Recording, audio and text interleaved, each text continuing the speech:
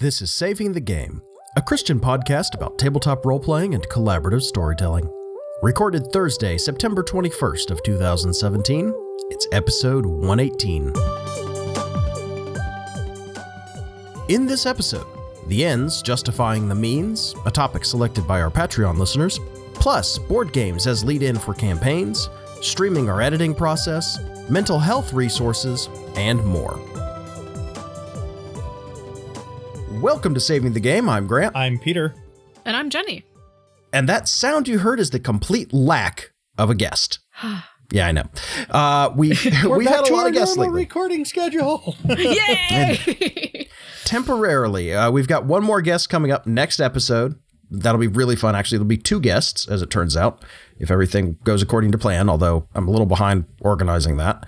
But that'll be really cool and a little bit pulling it back away from the mental health thing, more towards the Christian gaming core concept of the podcast, as it were. So that'll be really fun. Mm-hmm. But we've got a few news and notes to catch up on now that we don't have guests who we need to give space to, as it were. So let's go ahead and run through those real quick. First thing, for those who don't follow us on social media and who didn't happen to see like the one night I did this spur of the moment, I am starting to stream the audio editing process. I'm using Mixer to stream it, but it's just kind of a way to let people come hang out and get a little bit of early access to the episode as I do the editing. If you're not following us on Twitter, that's probably the best way to find information about that. But going forward, I'm going to really try and give a little bit of lead time, saying, hey, like in an hour, Grant's going to start this process, things like that. Mm-hmm. Last time it was just a spur of the moment, hey, let's try this. And it worked out super well. It did. I watched, and in general, Mixer is a really good streaming platform to do this on. Yeah. It just makes sense, and it's not so busy like Twitch is. Like, I enjoy watching things on Twitch, but Twitch is so busy. It really is. Even with like better Twitch TV installed in Chrome, it's still really clunky and noisy, whereas Mixer is just very smooth, and it's super easy to set up and start with. Mm-hmm. I really like that. But yeah, the nice thing about this is this has gone from, oh, I've got to make myself edit, to I am really looking forward to editing. Can I please start early? Which is great. Yeah. Keeps me on track because I can't like go spend 30 minutes on Reddit when I get slightly bored when people are watching. Mm-hmm. That kind of helps a lot, a lot more than you'd think. But also talking with people is just enough distraction that I don't get bored during the process. Because listening to the same snippet of audio 5, 6, 7 times in a row, trying to get the cut right, that gets a little tedious after a while. See, I think I'd just have horrible performance anxiety and I'd never get it done. So, well, it doesn't bother me. I've been wanting to stream stuff for a while anyway. But, you know, with this, it's creative, it's fun, it's just kind of a chance to hang out with people, chat, have some fun times with them. And that sort of chat while I work is just distracting enough that it doesn't pull me away from what I'm doing, but it keeps me engaged and motivated. So it's really cool. And it turns out to be a lot of fun to just talk with people while I'm working on stuff. Glad it's working for you. Yeah. Odds are this will be like a Monday, Tuesday, Thursday thing or something along those lines. I don't have the exact schedule pinned down, so definitely keep an eye on our social media feeds for announcements about it. I will work out a schedule. There's something else I've got in the works that I will probably be talking about next episode very briefly. That's going to kind of change the schedule a little bit here. I'm still trying to work out exactly how that's going to happen, but I'll figure the schedule out, let people know, and we'll settle down on something, I'm sure. The other thing I wanted to mention real quick is that Peter and I have finally finished our first act of our D&D game. Yay! Yeah, and all the PCs survived, which was great. I tried, man. I tried. Too honest a GM, that's the problem. Can't just be like, well, none of you get out and y'all die. Rocks fall, everyone dies. Well, to be fair, we had a pretty well-coordinated group of people that worked as a unit and didn't panic when things started going badly, so... Yeah, also, you managed to pull in a bunch of NPCs with class levels to go help you deal with a problem. Yeah, that's what I mean. But when one of those things got one-shotted by, what was it, like a pale slime or something like that? It was literally a reskinned black pudding. Okay.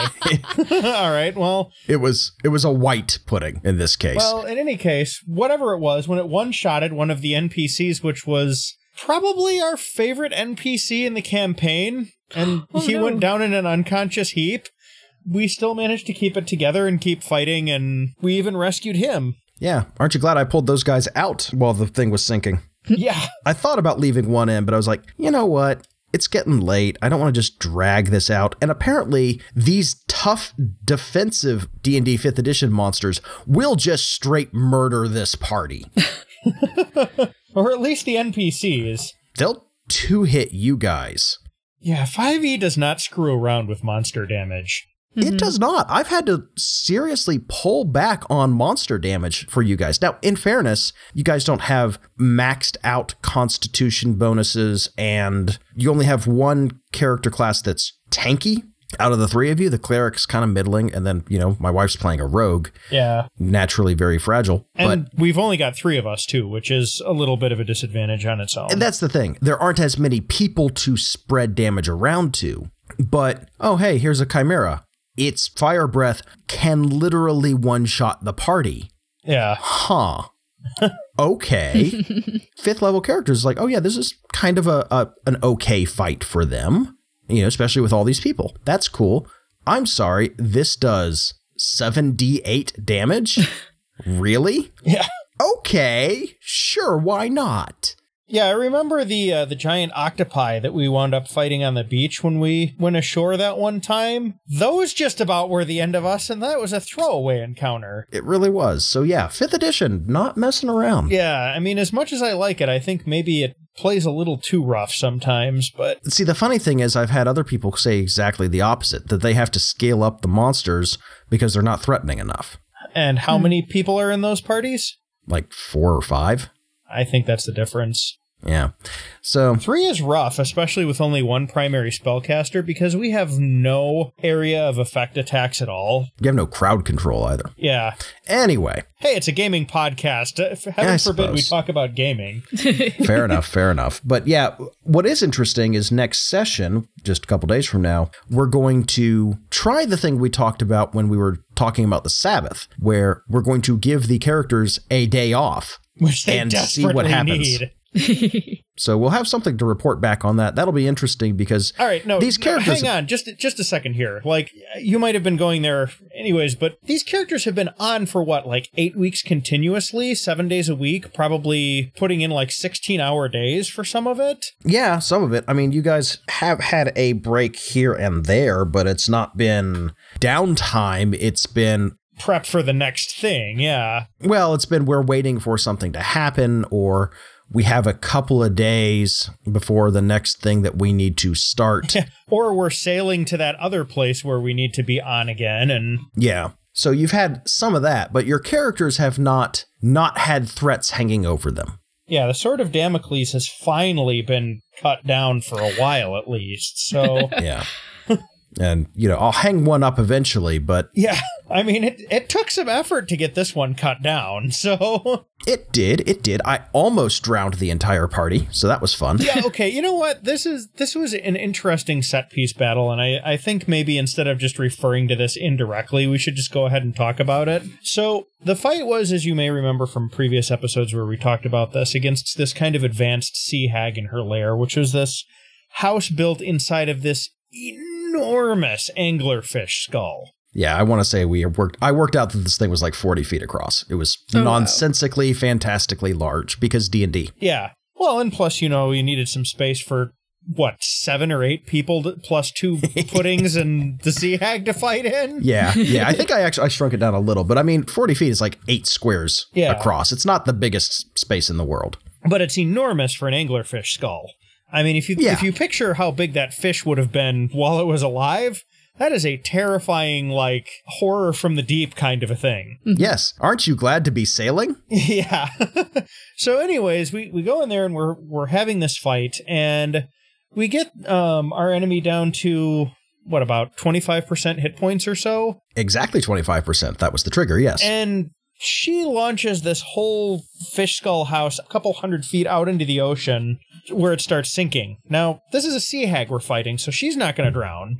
The other thing that it does is it takes the NPC ranger that I was also piloting completely out of the fight because he was actually perched outside a window with his longbow on an immovable rod. It's like hanging out in space waiting for a shot.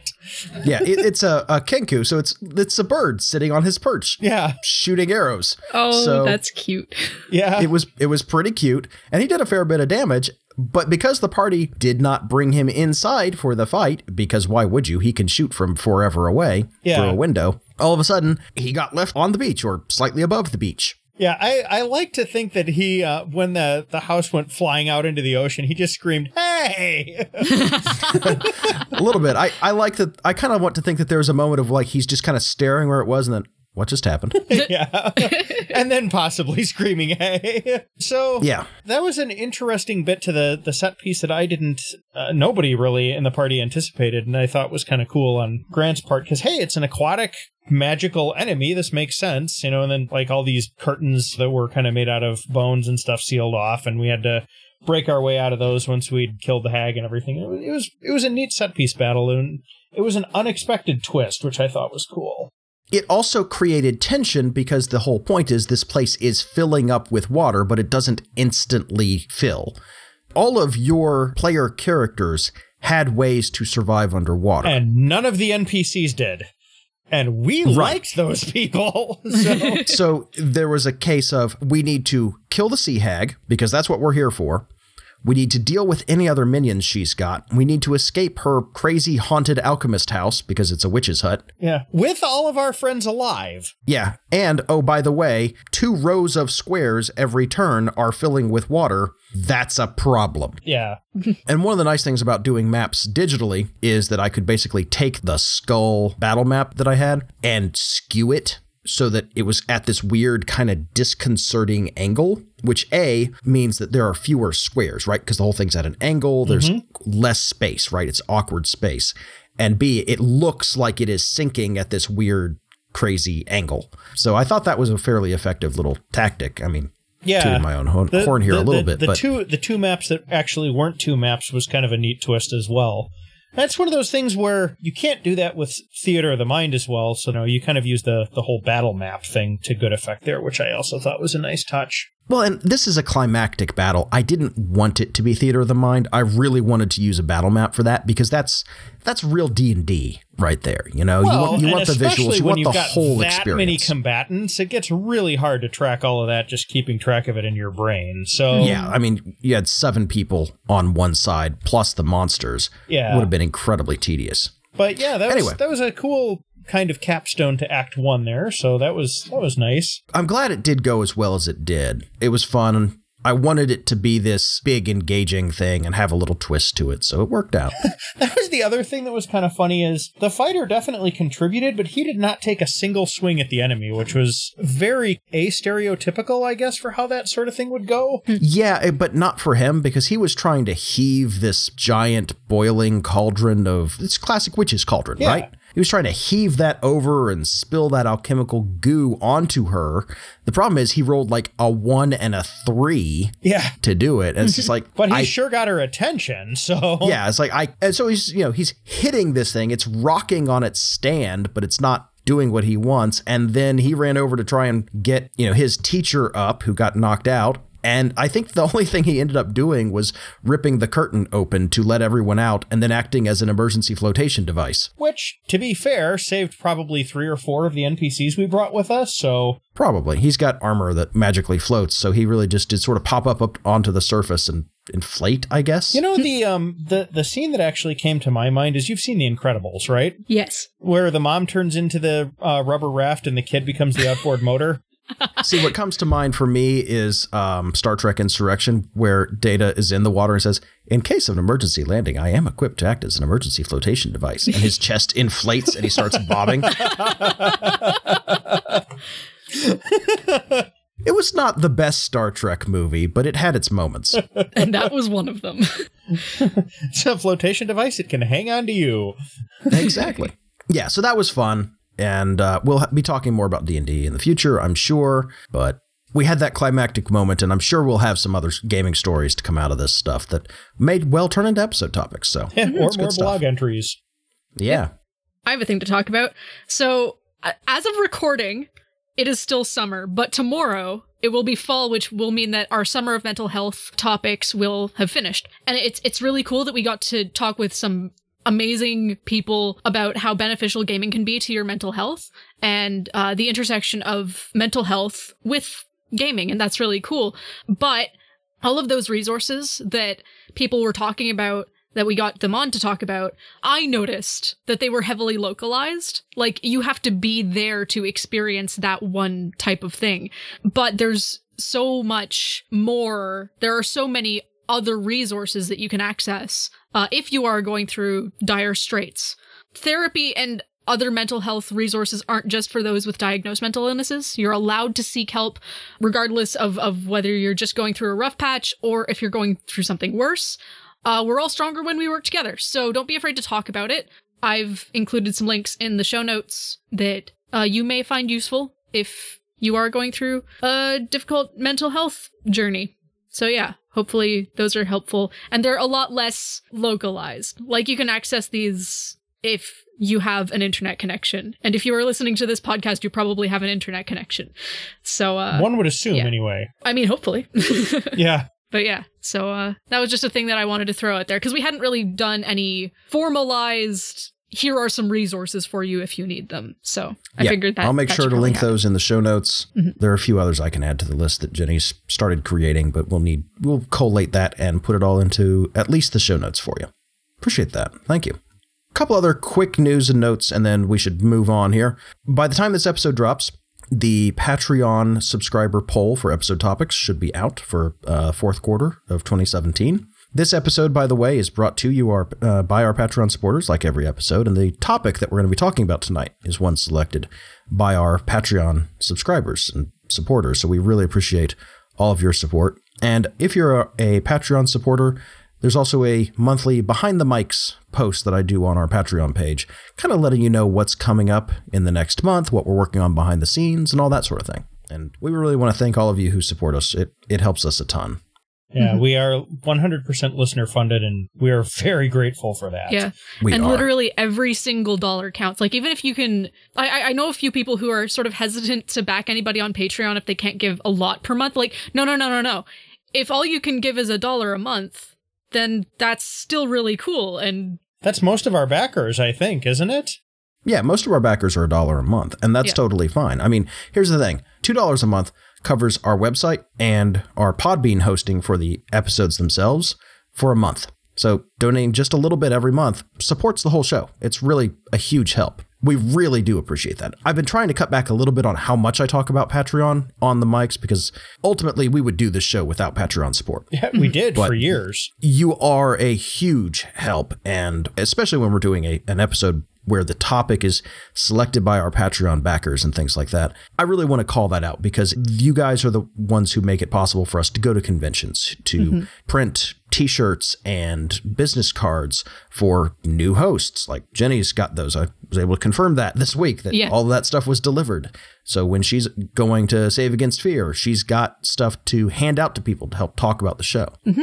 Also, I can confirm that the t-shirt that the Patreon supporters got for me is so comfy. So I would like to just sort of give a little shout out to the fact that we have a store where you can buy merch from us. Yeah. And technically, like, I think we get $1 or something like that, maybe a little less per shirt. I've got the prices turned down on shirts as much as I possibly can. Mm-hmm. Yeah, as it turns out, Zazzle requires a lot of money just to make this stuff. It does. Yeah, it's the joy of print on demand, but it's also better than me trying to do a print run of 100 t-shirts and guessing at what sizes people want and that sort of thing. Mm-hmm. And I'll tell you this, if you want a t-shirt, let me know. If you want me to customize it for you, I'll figure it out. It's not like we have such high demand that I can't spend 5 minutes on our Zazzle site going, hey, try this. Yeah. We'll figure it out. Yeah, I mean, this is one of those good, fast, cheap kind of things. It's good and it's fast, so it's unfortunately not going to be as cheap as you'd get from like a department store or something. But yeah, but that's more of a, hey, I want a Saving the Game shirt, not a buy a shirt and help support us. Like, yeah. It supports us by getting the word out about our show, not financially. Yeah. Yeah. And speaking of that, if you are not a Patreon supporter and you don't have any plans to support us on Patreon, but you want to support the show because you like what we do, review us on iTunes or Google Play or Stitcher or Podchaser. Rate us on there. That helps a ton, even though we've been around a while. Every rating and review raises us significantly in those rankings because it shows the system that, hey, this is a podcast that people are listening to and is active, and other people might be interested. And frankly, because we're such a niche podcast, honestly, if you're going to do one or the other, the whole like rating and review thing probably helps us more in the long term. It does. But most of all, what really helps us is just sharing us around on social media and talking about us with others. That helps us enormously because that does help drive listenership. Podcasts don't grow through advertising. I know there are some that do advertise. There are some that do partnerships, all that sort of thing. Ultimately, podcasts start to grow from people saying, hey, here's a cool thing I think you would like, or that people who like me might like.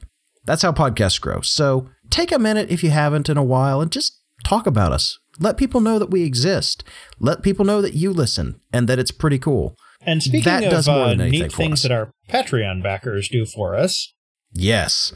Let's get our Patreon questions. These questions have added a lot to the show, I have to say. So let's get to the next one. Let's do that. I love the fact that we have these Patreon questions. All right, rolling a die.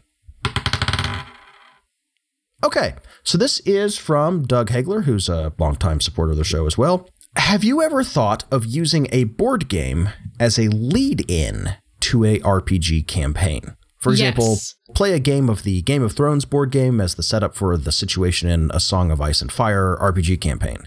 If you have, what would you do? If you haven't, what might you want to try? Okay, I have a very detailed answer for this one. Although it wasn't me, it was my mother.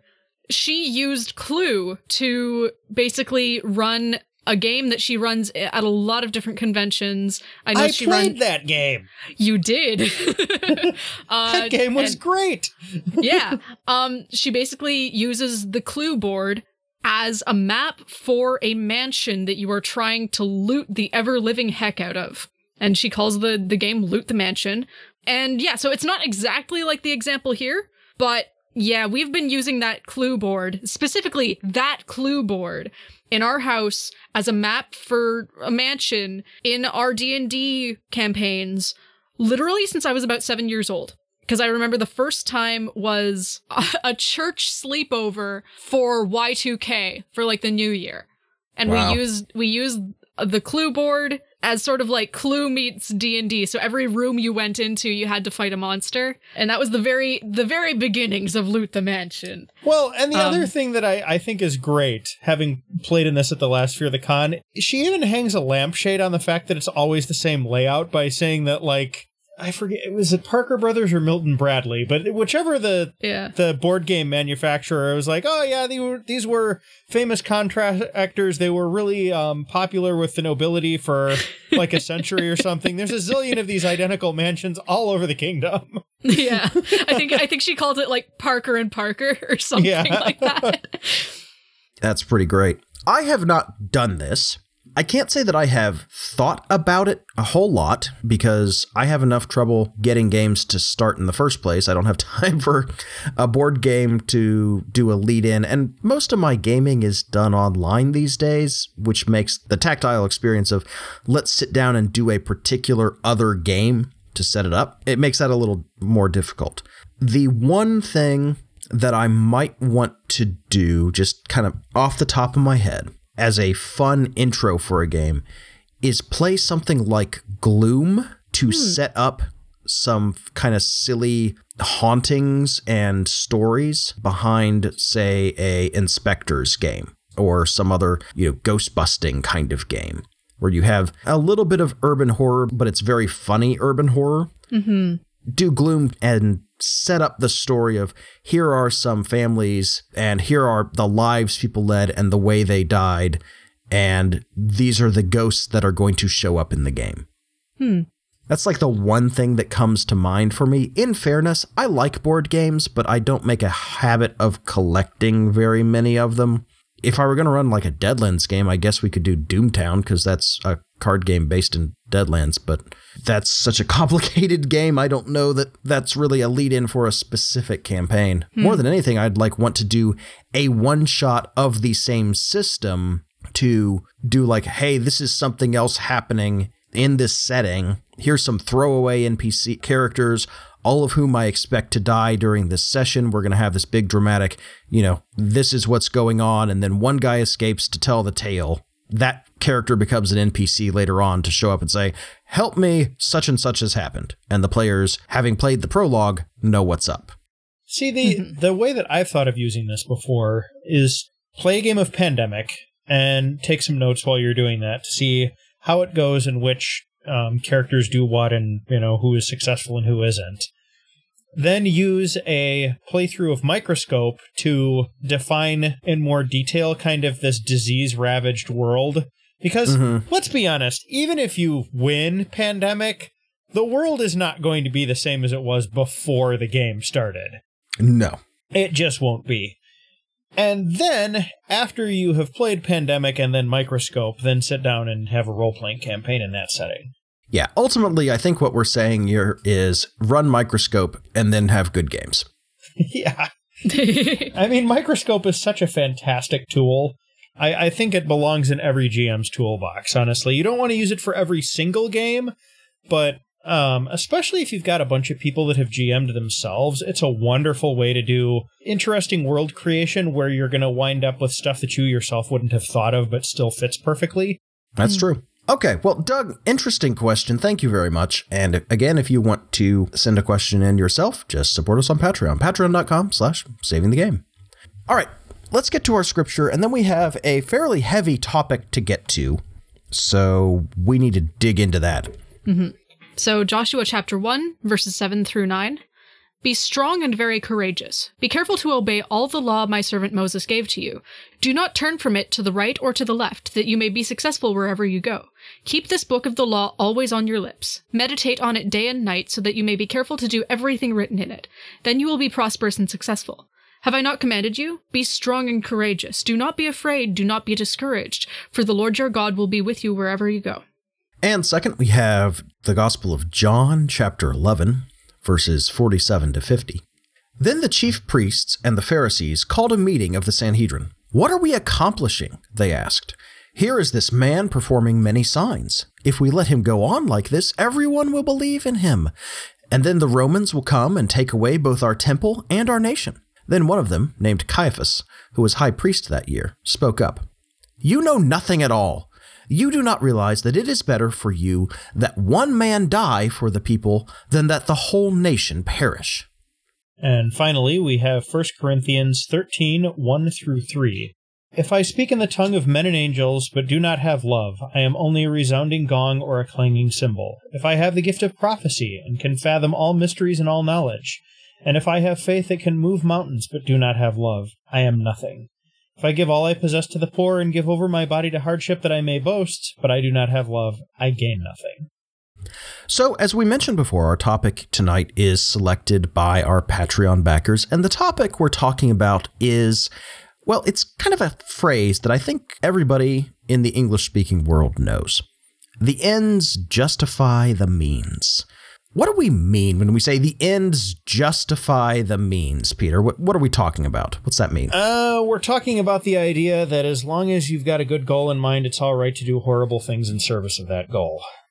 That's pretty much it. There is a formal name for this sort of philosophy. It's called consequentialism. This is a really broad category of philosophies. Like, if philosophy is, if we're going to transmute this into the animal kingdom here, right? We've got kingdoms, right? Mm-hmm. That's the idea of philosophy. We're in the phylum level here, okay? Very broad categories of philosophy.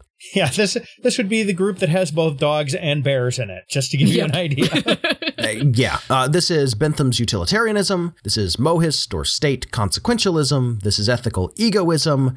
This is all sorts of things. All these different forms of consequentialism are differentiated based on the definition of moral goods, the ends that are desired, as well as the question of consequences for whom and who decides what's good or bad.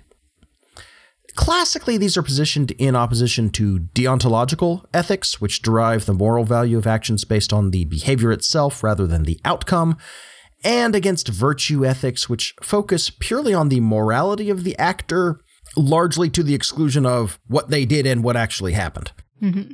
Note that when we talk about this, we're not saying that taking the consequences of our actions into account when deciding on a course of action is unimportant. Taking consequences into account does not make you a pure consequentialist. Christians are naturally asked to consider the consequences of their actions. In fact, sanity means that you are going to question the consequences of your actions. Yeah, largely. Having said that, traditionally speaking, Christian ethics is opposed to consequentialism in almost all of its forms. And there are a couple of problems with this idea. I think, when we say, hey, the ends justify the means, every Christian naturally says, not always. Yeah. Probably not. Hold on. But thinking about it requires a little bit of explicit investigation of this idea. The first problem with consequentialism is that it depends entirely on the reference frame. Either you are limiting your reference frame so that the idea is the consequences of my actions are good based on my perspective or the perspective of someone else, or worst case, some ideal omniscient observer. In most consequentialist philosophies, this requires some sort of complete and perfect knowledge. If I take an action to accomplish some good, stealing to feed my family, for example, I'm doing something bad according to Christian thought and deontological thought, but the goal is feeding my family. I have to understand all the consequences of my actions, that butterfly effect, everything that spreads out. How severe was the theft? What follow-on effects happened from that? Did feeding my family accomplish a good? So on and so forth. Did I feed them healthy food? What did I buy with the money? Right? There are all these things that I have to consider, which you have to think through to determine the consequences. And that requires perfect knowledge, or I have to ignore all of that and say, I think feeding my family is good, therefore the action I took is good, regardless of what an outside observer would think. Maybe more importantly, consequentialism is a self-referential philosophy. It inherently assumes what it's attempting to define. Are these consequences good?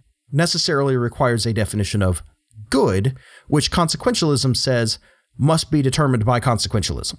So you have this loop that you can never really escape, trying to figure out, is this good? It slips in with this assumption of what is good or bad from the outset, and then says, oh, we're going to use this philosophy to determine what's good or bad. Maybe as a more explicit example of why this idea of the ends justifying the means and consequentialism is problematic, let's look at the most important event in Scripture. Right? Consider the crucifixion.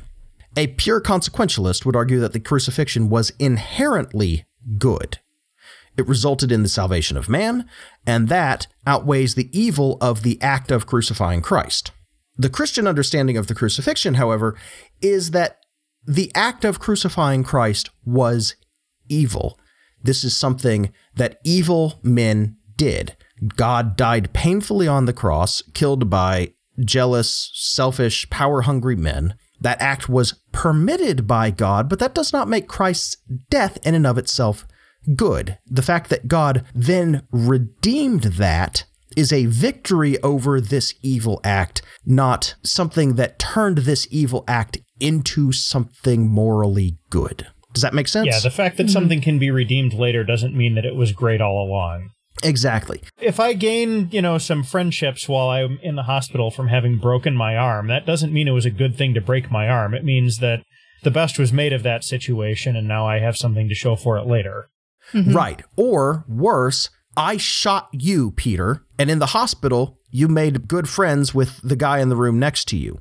Did that then make me shooting you a good thing? No, of course not. Yeah. Christian ethics, like we said before, is deontological. We are concerned with the spiritual well-being of actors. Motivation matters. Decisions and actions have value beyond their outcomes. More to the point, Christian ethics is focused on moral duty, the pursuit of God and his commands to us. And we faithfully pursue those commands, trusting that the commands are necessarily good because God is good. I think most Christians inherently understand this in regard to explicitly Christian beliefs and doctrine, and very obvious examples like, hey, Peter, if I hit you really hard and send you to the hospital, or if I do violence to you, and then something good comes out of that, did that make it okay? No, of course not, right? It's a very obvious example. Whether we are able to recognize it in the wild and properly address it, or whether we are willing to address it in the wild when we see it in ourselves or in others, that is a different matter. Sometimes it's subtle. Sometimes it's inconvenient. Sometimes we think, well, the ends justify the means because the ends are good for me. It's unfortunate, but that's human nature, and part of our job as Christians is to overcome that and say, yes, it helped me, but that doesn't make it okay. This is also, by the way, one reason we pray. Because we are asking God to guide us so we can do his work in the world, we are following his orders. And that's a very deontological concept, that our morality is derived from our moral duty to follow God's commands, which are inherently good. So when we pray, we're asking for guidance to determine what is right or wrong. What actions should we take? One thing that I should interject here. If at this point in the conversation, this is seeming like a little much. And it is, even for me. Yeah. This is why grace is important. Because even just talking about this stuff on a theoretical level gets pretty challenging. Would you not agree? Oh, absolutely. To a certain degree, I didn't want to do this episode because I am not the right person for this. Trying to go through this calculus in one's own life in real time, it's no wonder we get it wrong so often. Yeah. By the way, this is maybe a good chance to plug somebody. There's a podcast called The Sci-Fi Christian. Peter, you might remember we did a little bit of work with them way back when the crossover nexus was a thing. Yep. They're a very good podcast, and this is the kind of philosophy that they tend to talk about a fair bit. I don't know if they've necessarily talked about consequentialism as such or utilitarianism as such, but this sort of thing is what they talk about, often in connection to art and Christian storytelling and particular kinds of stories. If you're interested in a slightly more philosophical conversation about sci-fi and storytelling and Christianity, it's a good podcast, and I recommend it. I'll put a link to it in the show notes. Also, really cool guys, and I don't know why we haven't had them on the show yet. That's our fault, really. All right, so having said all that, I think we all understand that the ends justify the means is inherently an unchristian idea. What do we do with that, both as Christians in the world and as storytellers telling collaborative stories? Wait as your co-hosts think over the meaty theological and philosophical question that you have posed to us. It's a bit of a rhetorical question. I apologize. I can jump in here to start us off. All right. Because there's a big set, and I think as soon as I say this, you'll all understand exactly what I'm talking about. There's a large set of visionary villain archetypes in our stories. This is the villain who wants to improve the world, maybe, at least as far as they see it, and will improve the world at any cost. Okay, so there's a certain subset of dark characters that are portrayed as heroic that are kind of like that too. Yes. Do we have time for my anti-Punisher rant, or? Yes. Okay. Go. Always have time for rants. Go. Do it. So this is why, as I have gotten older and I like to think at least grown in my faith, why I have come to really dislike the character of the Punisher in the Marvel Universe. You've got somebody who is willing to, depending on who's writing him, at the very least murder, and sometimes kidnap, torture, do all kinds of other awful things in the name of cleaning up the streets, air quotes, or maybe just because he's angry and wants revenge. Okay, yeah. Fine, that's a valid character. That's not a hero. That is not even the slightest bit heroic. That's not even an anti-hero. That is a straight villain with his own title. Yes, I tend to agree. Yeah. End rant.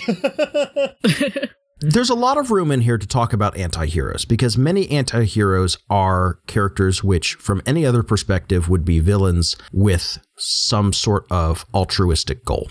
Yeah. Right? They want to do good, but they will do anything to do that good. They lack the moral drive that makes a proper hero. This, by the way, is not the same thing as a flawed hero. No, of course not. No. Boromir is still a hero, even though he had a moment of weakness. Anyways, continuing on. Well, yes, but the moment of weakness that he had was this idea that I will do anything to save my people. Yep. And the so, difference between him and somebody like the Punisher is he realized he was wrong, paid a horrible price for that, and died doing the right thing. So... And that was a heroic flaw in the character rather than something that replaces a heroic trait and is held up as an anti-heroic alternative. Yeah. So- It was not his philosophy all of the time to do anything Right. at any cost to save his people. It was the corruption of the ring that corrupted him to that particular outlook. It was not a decision that he came to over a lot of thinking like the Punisher. Yeah. It was a moment of weakness, really. Exactly. I mean, Exactly. Like I said, a flaw. Yep. And that's a good case of a character who momentarily becomes an antagonist who has something greater that he is trying to save. There's other ones that are very personal, and Boromir kind of blurs that line a little bit. One of my favorite cases of a sympathetic villain who you understand where they're coming from, but they are still definitely a villain, is from Wakfu, the first season of Wakfu. Wakfu is this very strange French anime. It's actually pretty good as far as these things go, very D&D-ish, to the point where it actually feels a little MMO-ish, to the point where it's like, what's this? Oh, this is the gate that gets us to other nations. All right. Well, all right. Okay. All right. Fast travel. You're just going to hang that large of a lampshade on it, okay? Yeah. Okay, sure. Why not? It's a very large lampshade. Yeah. All right. But this is a very cool villain. This is a villain who has done enormous, dreadful things to himself, to his body, built ridiculous nonsense, and is devouring entire nations and sucking up all of their energy, and will happily do that to every living thing in the entire world. Because he's using that energy to try to go back in time, save his wife and children, and never become a villain in the first place so that none of it ever happened. Temporal paradox, okay. Yeah, paradox time. Yes, so it's a temporal paradox as a villain, because his philosophy is, I am doing all of these things because if I succeed, my wife and children will be alive, and none of my evil will have ever happened. And if I fail, well, then the whole world can burn because I can't stand to live in it without my wife and children. Wow. Yeah. Fascinating villain. Also really well animated. Like, the whole thing is super cool. It was, at least temporarily, on Netflix. I don't know if it is anymore. It's on Canadian Netflix, at least. I've been thinking of watching it for a long time. You should. It's pretty good. Also, it's got like a 3 or 4 episode thing, like straight in the middle of the first season, that is fantasy soccer. It's pretty great. Okay, then. Yeah. The other alternative is that this might be some grand social vision, and TV tropes, naturally, is a great source for all of these sorts of things. Standard disclaimer about TV tropes: if you look something up, it's not our fault if you get trapped all day. Yep, and they describe this as the utopia justifies the means trope. And I think everybody knows this. I mean, this was Demolition Man. I am a terrible person, but I am doing terrible things to protect my weird utopia that I've created out of, what was it, San Francisco, Los Angeles? I don't even remember. Yeah. It also gets brought up a lot in a movie that I only watched just recently, and I don't know why I hadn't watched it before, Snowpiercer. One thing I really liked about Snowpiercer was it landed firmly on the side of no, the ends do not justify the means. No, they do not. No, they don't. Get your head out your butt. They don't do it. Yeah. There's another one, and I'm going to talk about this a little bit more later, but there is the bad guy who's trying to preserve a status quo that's imperfect, but good enough. We'll talk about that here in a second. Someone's got an example from Madoka Magica. Yeah, I've got one from Final Fantasy, so we'll talk about that in a second. Now, storytellers can shade all of these motivations in all sorts of ways. You can have antagonists who are more or less aware of their own evil, working toward end goals which are more or less good, or more or less practical, or more or less purely altruistic. And of course, you can have villains who are in different positions in society. Somebody trying to cause a public uprising and install themselves as dictator coming from poverty and nothing feels different morally than somebody coming from the upper class. The motivations are different. The end result is perhaps different, etc. There are all sorts of ways that you could shade this and make this more or less appropriate to your story that you're trying to tell, play off your characters and your players a bit, whatever you want to do. I want to come back to this bad situation that people feel stuck in, because this is a good example of how to do this without having a villain per se. This is a problem that has to be addressed, but one that the characters are well suited for without having a direct antagonist, quote unquote, making it happen. This is a case where you've got an imperfect status quo. People know it's imperfect, but most people accept it because they don't think it can be changed, think this is the best possible or only solution, or just don't have the power to change it. And then you have protagonists who show up to change it, typically for the better, typically in some radical manner. Occasionally they ruin the whole thing and everything falls apart because tragedy. Jenny, go ahead with yours. All right. In the case of Madoka Magica, the ends that are being justified by the means is basically the whole universe staying the universe. For anyone who doesn't know Madoka Magica, it's basically a deconstruction of the magical girl anime setting. Yes, with lots of weirdness, and subsequent series are basically, we should just be sad and mopey and depressing and weird instead of interesting and weird. Yeah. This was interesting and weird, but heavy. So like, I did not go into the show knowing that it would be as heavy as it was, because I just went in knowing all of the memes from the internet. So yeah, just, enter with caution.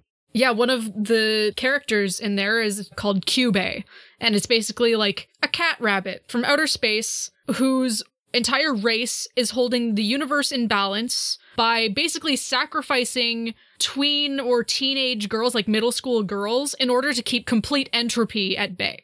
And when confronted with the idea that maybe Kyubey's race is wrong, Kyubey's like, oh, no, we're like completely right. There's no alternative. We absolutely have to sacrifice the emotions and positive energy exuded by, 12-year-old kids.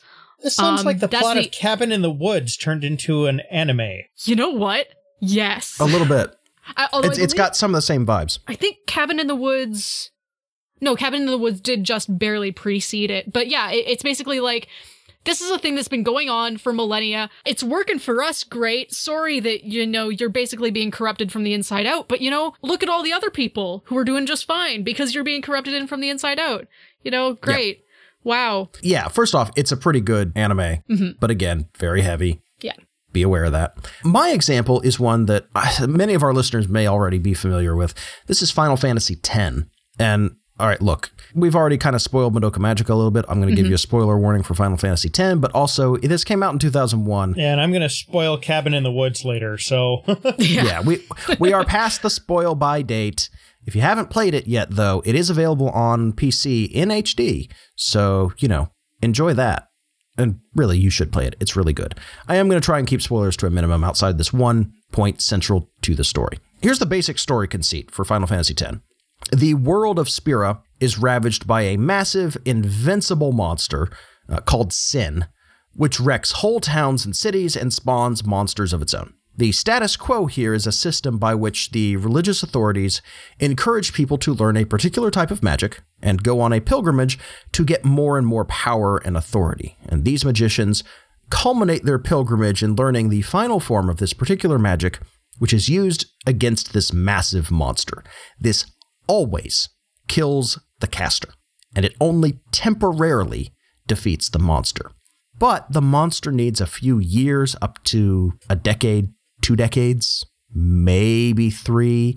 I think they mentioned at some point there was a calm that lasted 100 years. It needs that time to regenerate. And that buys the rest of Spira time to recover and to be free of the fear that this monster brings. It's called bringing the calm in the story. And the thing is, nobody in this system likes seeing these spellcasters destroy themselves.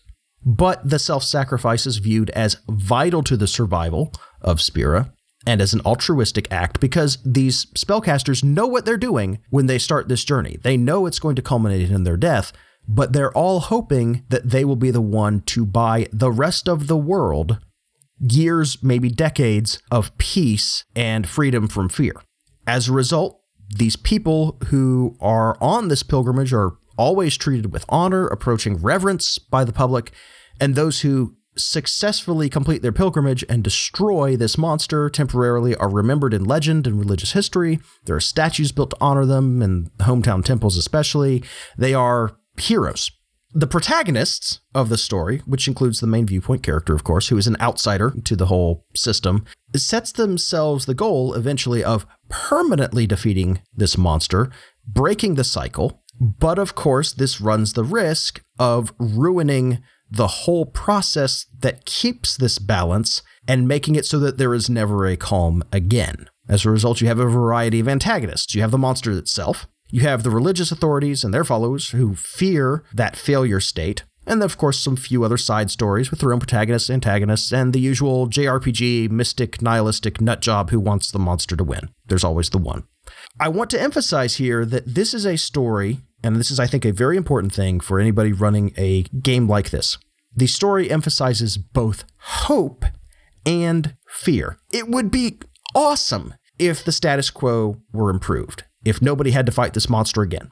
But interfering and failing might leave the status quo worse than it is, and there are plenty of people, and I think we all are familiar with this trope, plenty of very practical, risk-averse people who want to avoid that failure state at all costs, even if it runs the risk of not improving the status quo. That's a fantastic antagonist because they are motivated by genuine care, but will oppose the protagonists because the protagonists are trying to do protagonist things. Mm-hmm. There's actually a pretty decent example of that type of mindset in Princess Mononoke. Yes. I cannot for the life of me remember her name, but the antagonist, I wouldn't call her evil because she is actively trying to provide for marginalized groups of people in her area. She has given them livelihoods. So the fact that the protagonists of the story are trying to tear all that down is deeply upsetting to her. Mm-hmm. Even though they want to change it for the better, It is a change that she is unwilling to risk. Mm-hmm. Mm-hmm. And that she can't foresee the positive consequences of. Yeah, in many and cases. by the end, she does say, okay, we'll try again. We will try a different way. Right, which is one reason that movie is so good. It is a redemptive victory. Yes. So I did want to touch on Cabin in the Woods a little bit about this because it's an interesting, tragic example of a story where the ultimate message is, even if this horrible stuff you're doing does ultimately preserve an okay status quo, that's still not good enough. Mm-hmm. Okay, so Cabin in the Woods is 5 years old at this point, so it's a little closer to the, I suppose, spoiler danger zone, but you've been warned and I've mentioned it several times, so off I go here. What we're saying is pause this episode, go play Final Fantasy X, go watch Madoka Magica, and go watch Cabin in the Woods. Yeah. Mm-hmm. So, and then come back right where you left off. It'll be fine. Cabin in the Woods is a horror film. There's no two ways about it. It is also a comedy, though. A very good comedy. In some ways, yeah. Although in a lot fairly of ways, I'd say, bleak one, I would say. Yeah, but, dark comedy. And also a sci-fi movie and suspense thriller and some other things. But the basic premise is that there is a secretive facility, somewhat like Black Mesa in the Half-Life games, where this very large organization manipulates otherwise innocent people into becoming the victims of slasher monsters to keep even worse monsters from waking up and destroying the world. So all of these people who really, and they call this out at a number of points in the movie, as this latest group of victims really are getting picked off by this monster, really don't deserve this and don't even fit the archetypes they're kind of being forced into all that well. But it's like, well, we kind of have to do this or these titans basically will wake up and wreck the world. As the movie goes on, two of the people who were supposed to be victims of this survive, tear this thing down, and the end result is the Titans do break out and wreck the world, or at least that's strongly implied. You see this multi-story hand breaking out of the ground towards the end, and it's like, oh yeah, that's going to be bad. Mm-hmm. here's the thing. At the end, they've revealed all of the horror and cruelty and violence and manipulation and stuff that's been necessary to kind of maintain this. And as the viewer, you're kind of meant to look at it and be like, yeah, if that's the price for keeping these rampaging things at bay, it probably isn't worth it. Yeah. So here's a question for you. What do we do when the players or the players' characters, what happens when they start justifying their means by the end goal of beating the bad guy or completing the campaign or something like that? Well, if I'm one of the players in question, I get really, really angsty about even going after a sea hag. Yes, I know. No, it's a D&D villain doing terrible things, trying to starve a village. I guess we should, I don't know, capture her and put her on trial. But no, it's a valid point. The situation I set up in our D&D game was, hey, why don't you go kill this thing? And the reaction of this group, which I appreciate, was, is that a step we want to take? Now, my wife very pointedly noted when you brought this up, didn't we just spend the last 2 sessions killing a bunch of other sentient creatures for less cause? Yeah, except for that wasn't... Okay, so here was kind of my thinking on that, since we have gone there. That was one of those things where our job in that case was not to specifically go and kill somebody or kill a group. Our group in that was to free a bunch of people who had been enslaved and robbed of themselves by going in and rescuing them, and we knew there was going to be some fighting involved there. But we didn't systematically go through and wipe the grungs out. We did kill a few of them in the process, and I believe we even took a few of them down from ambush as cover for trying to get them out. So, yeah, I mean, that was something that I kind of was thinking about and feeling like maybe that wasn't the greatest thing to do either, but I don't know how else we would have done it. And this is kind of one of those cases where this does start to get sticky, especially in very combat-heavy games like D&D where violence is kind of an assumed part of the setting. Because, I mean, as much as a lot of the time when, people throughout history have felt it was necessary, they have tried to make it otherwise. Christianity really is kind of a nonviolent faith, and it's not real easy to think, oh, I'm doing right as I mow these people down, no matter how bad they are. So yes, there was my angst. Okay, fair enough. Because the line between Peter and Lambert is paper thin. Yes, that's true. So I think my approach to this, and it's going to depend situation to situation, but I'm going to assume that we're talking about characters here. Okay. Mm-hmm. What happens when your players start working out violent fantasies or something like that is kind of a separate conversation. Yeah. But when characters kind of get sucked into this, well, we're going to just keep doing worse and worse things. First of all, I think you've got an interesting story happening because now you have an internal conflict. So don't shy away from that necessarily, barring people at the table actively getting uncomfortable and everybody having to just sort of stop, rewind, and retcon. But if everybody's willing to continue with that, I think you have a very interesting story because you have an internal conflict happening at the same time as your external conflict. How far am I willing to go, and what do I do when I go too far? And can I then make amends in some way? What do I think of myself once I get a chance to stop and think about this is another good one of those questions. I mean, this is the explicit goal of a game like Unknown Armies. Yep. How far are you willing to go to change the world? The whole central conceit of Unknown Armies is, do the ends justify all of these terrible means? Which is an interesting game and an interesting question in and of itself. And there's a reason it is a psychological game. If you can turn that into a central story point and a character development point rather than something you're just letting happen, I think A, you acknowledge it and forefront it for the players so they look at this and go, I need to be aware of this rather than just let it happen. And B, I think you get good story out of it and can address moral issues at the table openly rather than just ignoring them, hoping they go away, or subtly trying to poll against your players or anything like that. If you forefront it and say, let's make this a thing we talk about, then everybody's involved and everybody's engaged and everybody's looking at it with consideration. Mm-hmm. I will say that part of the beginning part of that conversation should be, this is going someplace kind of dark. Is everybody okay with that? And is everybody going to be able to say that they're not if it continues down this road? If the answer to either one of those questions is no, then it's like, all right, then we need to back this up and not go here. Yeah. And that's a conversation you should have before the game, but it's also okay to have that conversation again when you recognize that this is happening and ask your players, do we want to pursue this? And to be fair, this can come up suddenly. I mean, I didn't ever, for the life of me, think I would ever feel morally conflicted about hunting down a D&D villain. If you had asked 5 years ago or 2 years ago me about that, I would have been like, what? Yeah. And I'll say this, I did not try to make you morally conflicted about it. In fact, quite the opposite. Yeah. In fact, you gave me so much like fuel that it was like, I remember when we brought it up and you finally kind of responded, because this happened, I started feeling angsty about this before our long break. Yeah. Which is often when I start feeling angsty about things, is when I have too much time to think about them. You were kind of like, are you kidding me? This villain is a walking atrocity. Why would you not want to just put them down? I don't think those were the exact words you used, but that was the underlying message. Well, I was not trying to make a sympathetic villain where it's like, well, should we, shouldn't we? Yeah, and she wasn't sympathetic in the slightest. No. The relative sympathy of the villain did not factor in at all. Right. Yeah, this was just kind of you getting in your own head a little bit, which is fine. Again, this comes up naturally. Yeah, especially with me.